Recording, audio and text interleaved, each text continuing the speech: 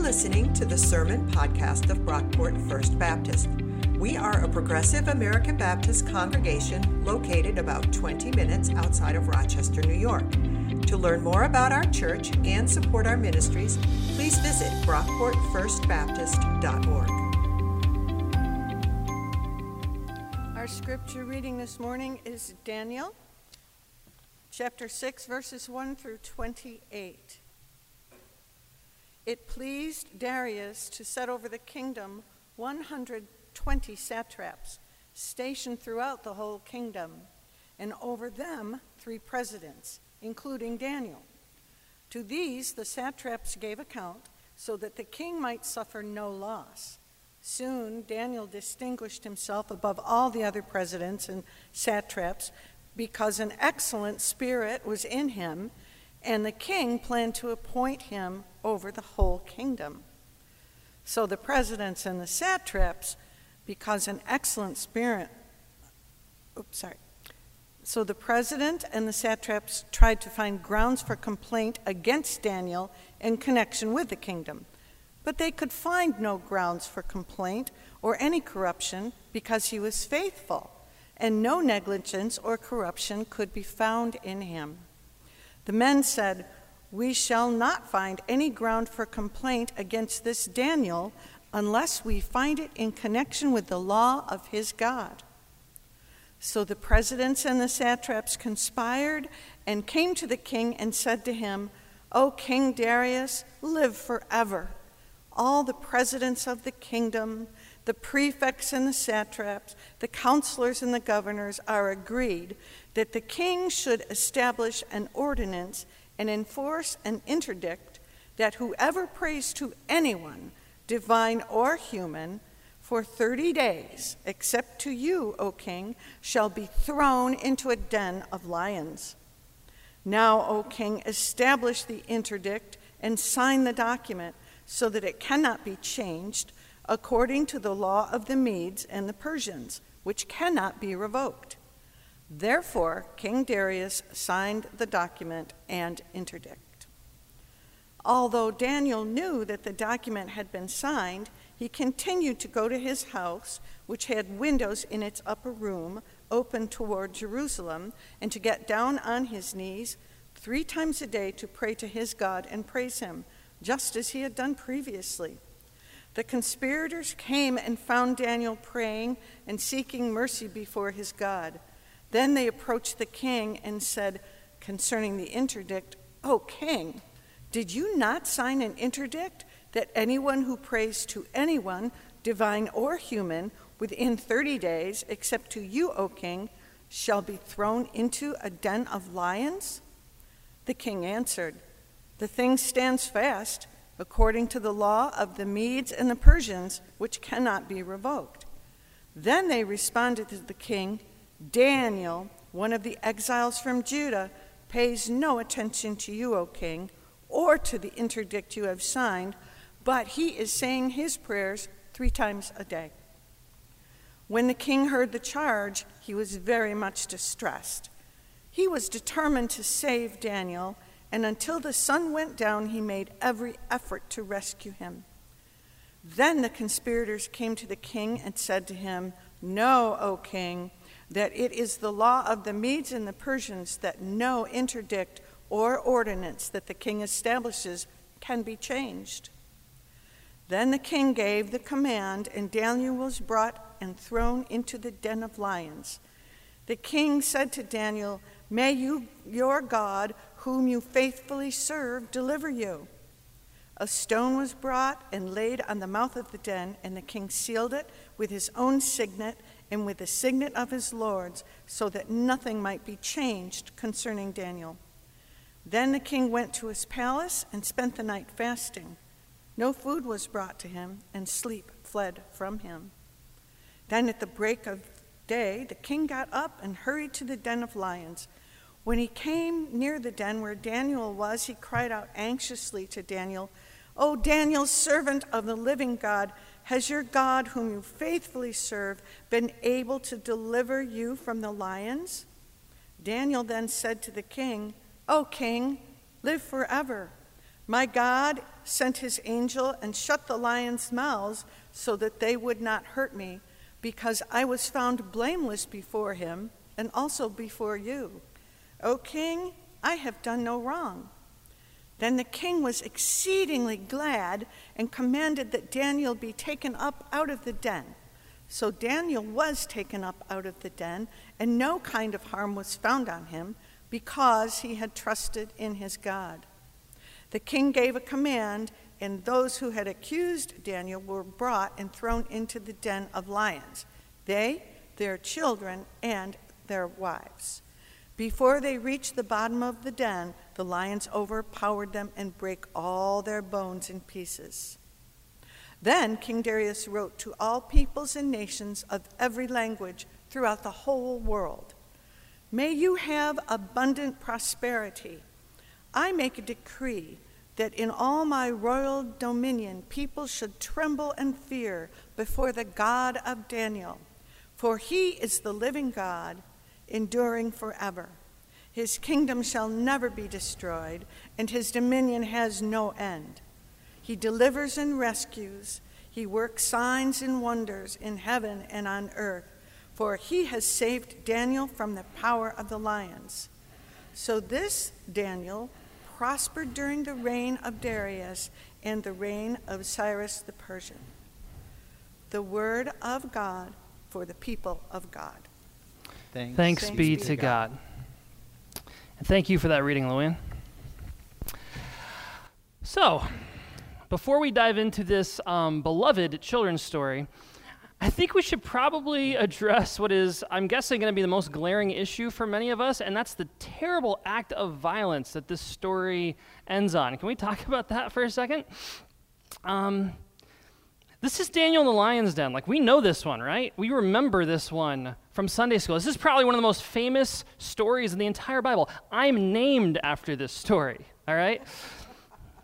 Every children's Bible ever made has a version of this story in it, but they usually leave out that part at the end where Daniel's accusers, along with their wives and children, are thrown to the lions because it's awful.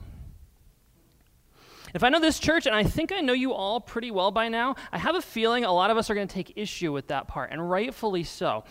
First thing I want to say is maybe obvious, at least it should be obvious. But as followers of Jesus, we can in no way affirm what happens to Daniel's accusers and their families. Like, this isn't okay.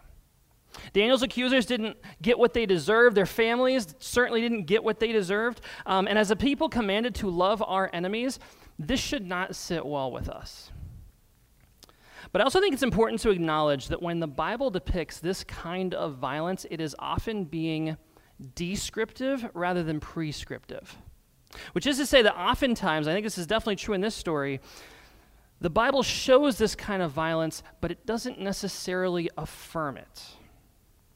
There's no attempt to justify what the king does to these men and their families. We don't get like a little bit of narration saying that God was pleased with this. God doesn't tell the king to do it or praise the king for doing it. God doesn't speak at all in this story, actually, which is interesting.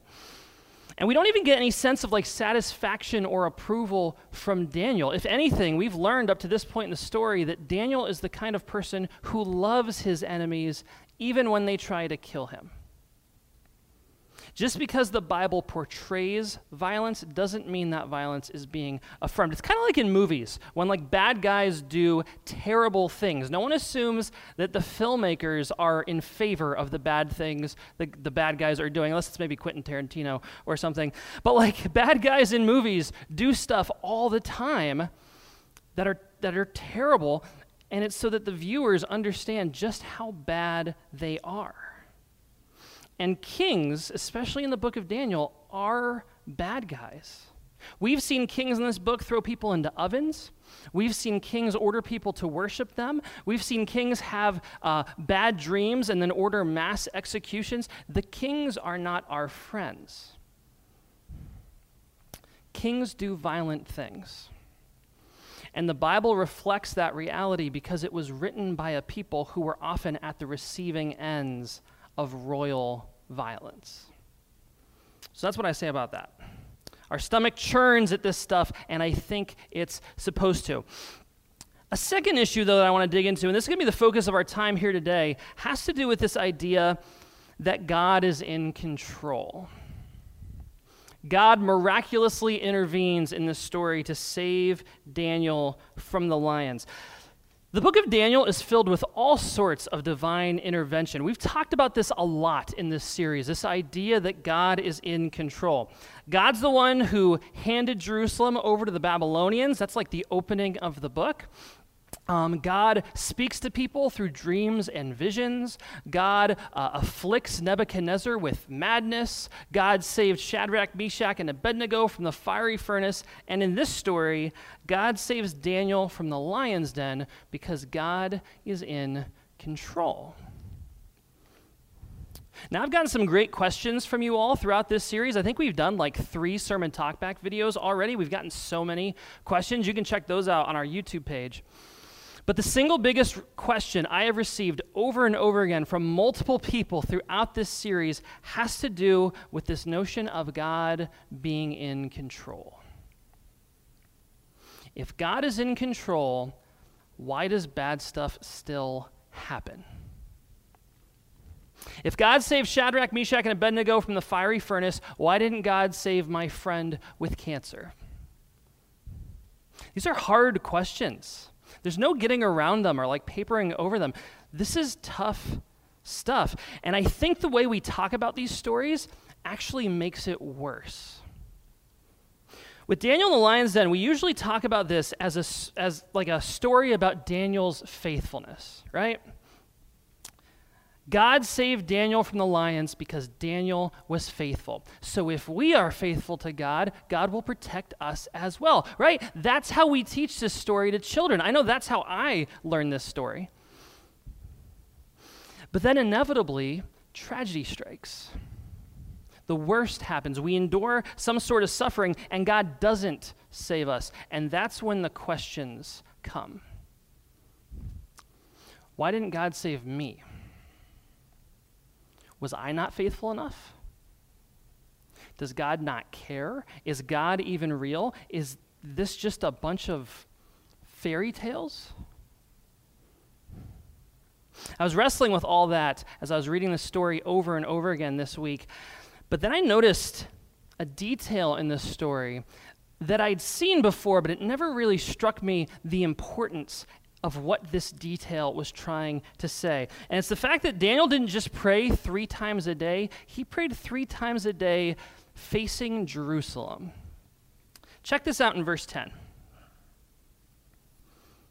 Although Daniel knew that this order from the king had been signed, he continued to go to his house, which had windows in its upper room open toward Jerusalem, and to get down on his knees 3 times a day to pray to his God and praise him just as he had done previously.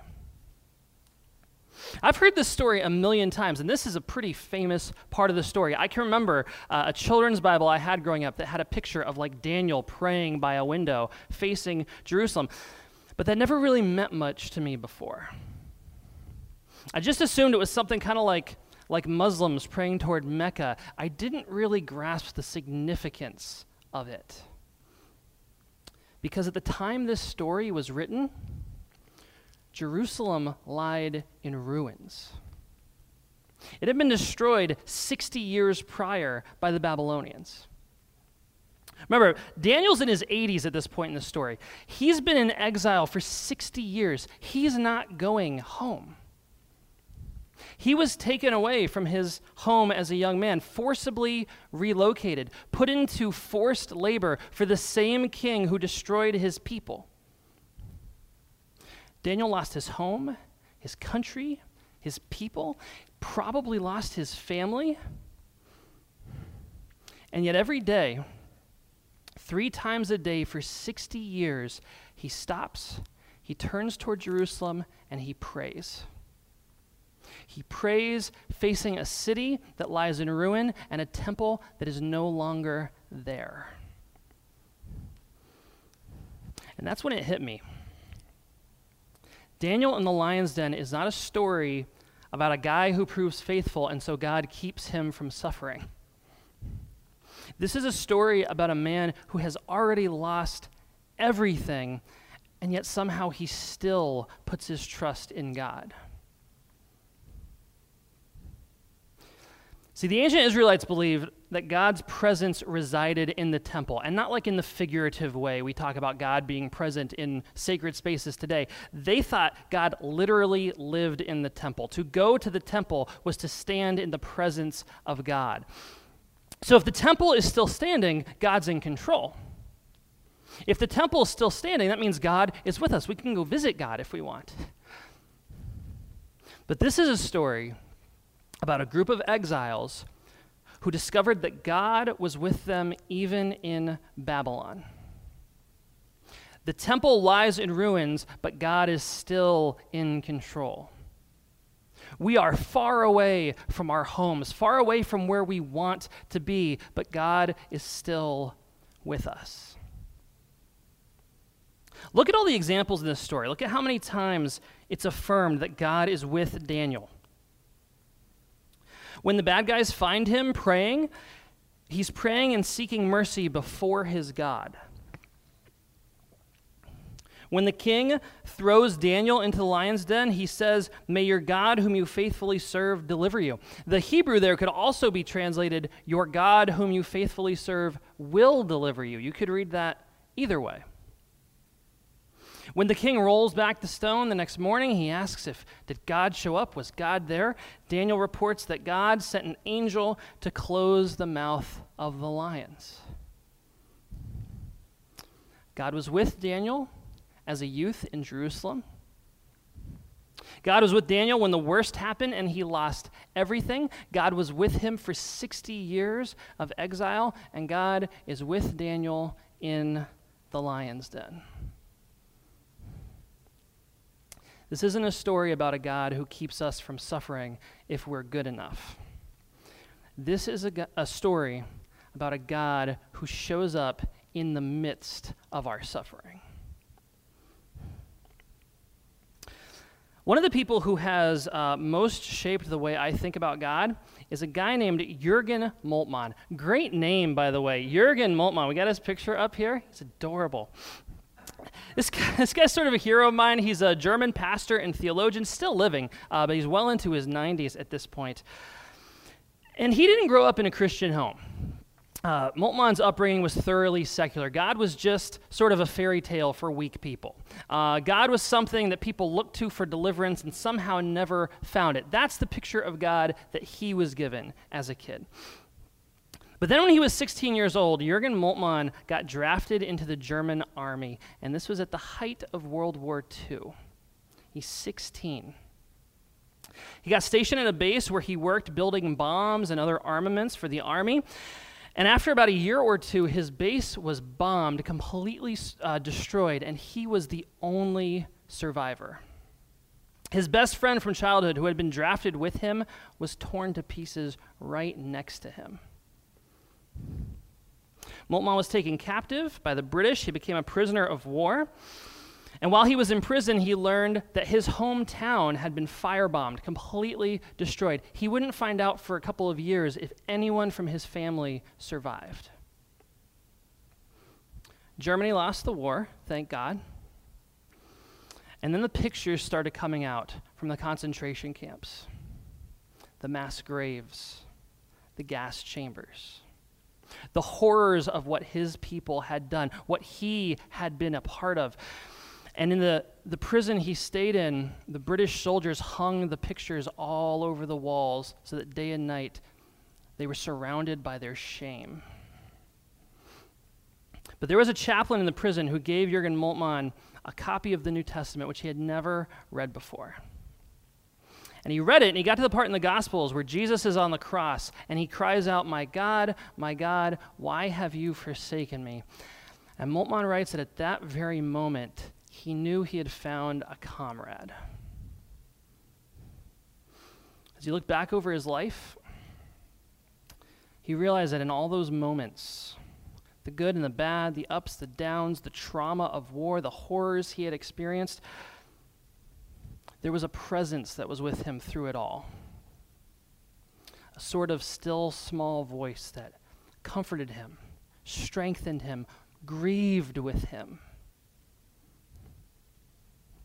Jürgen Moltmann gave his life to Christ in that prison. After the war, he became a pastor and a theologian in Germany, went on to write amazing books about God and suffering that I would read decades later. How do we cultivate an awareness of God's presence in those kind of times? How do we cultivate an awareness of that still small voice that never leaves our side? The God who is there even in the midst of our deepest pain. Just about every Christian I've ever met has some kind of story about like a moment that God's presence felt real to them. Could have been an interaction that they had with someone, maybe a spiritual mountaintop experience like at a worship service or a convention or something. For some, it's a voice. For others, it's a light. For some, it might be a slap in the face. These moments are powerful, but you can't cultivate an awareness of God's presence based on mountaintop moments alone. They're too fleeting, too rare. We need practices that center us on God's presence each and every day. For Daniel, it was stopping 3 times a day and praying, facing Jerusalem. For Jürgen Moltmann, it was reading through the Gospels from a prison cell surrounded by his own shame. We have folks in our church who do quiet time every morning, a sort of devotional. We've got others who wear prayer bracelets and other kind of tangible reminders that God is present with them.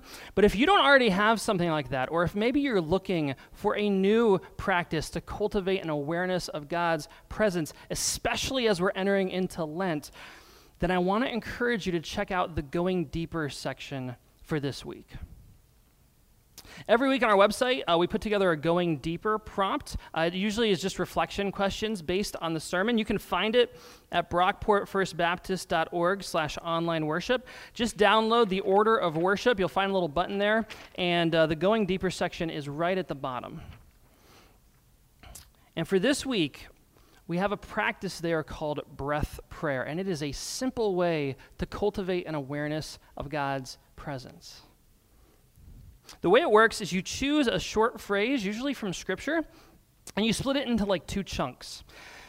And you say the first half of the phrase to yourself as you inhale, and you say the other half as you exhale. Breath prayer, get it?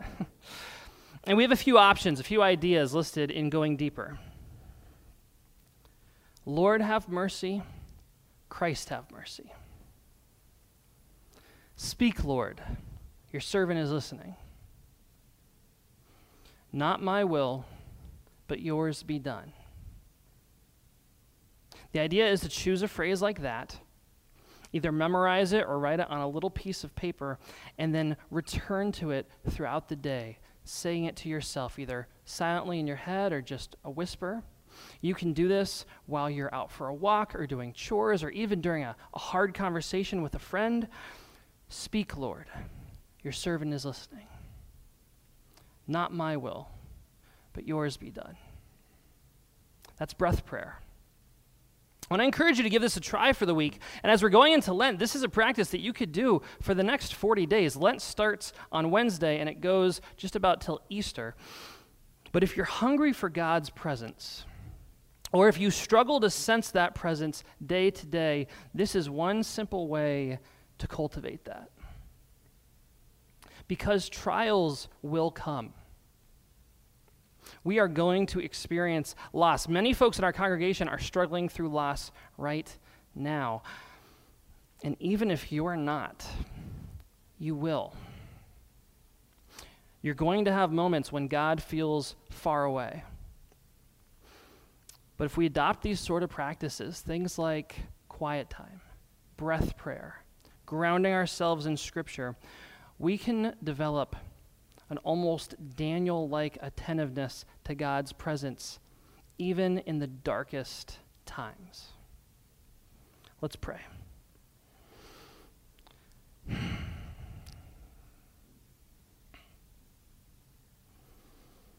God, we thank you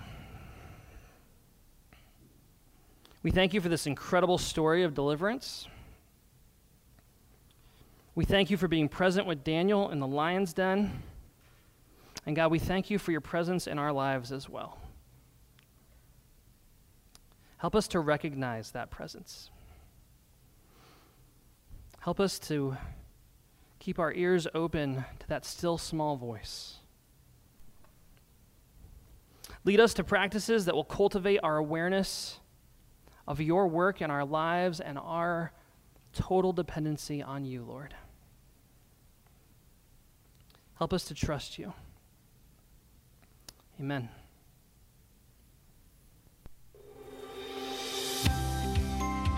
Thanks for listening. If you enjoyed what you heard, please be sure to rate, review, and subscribe to this podcast on iTunes.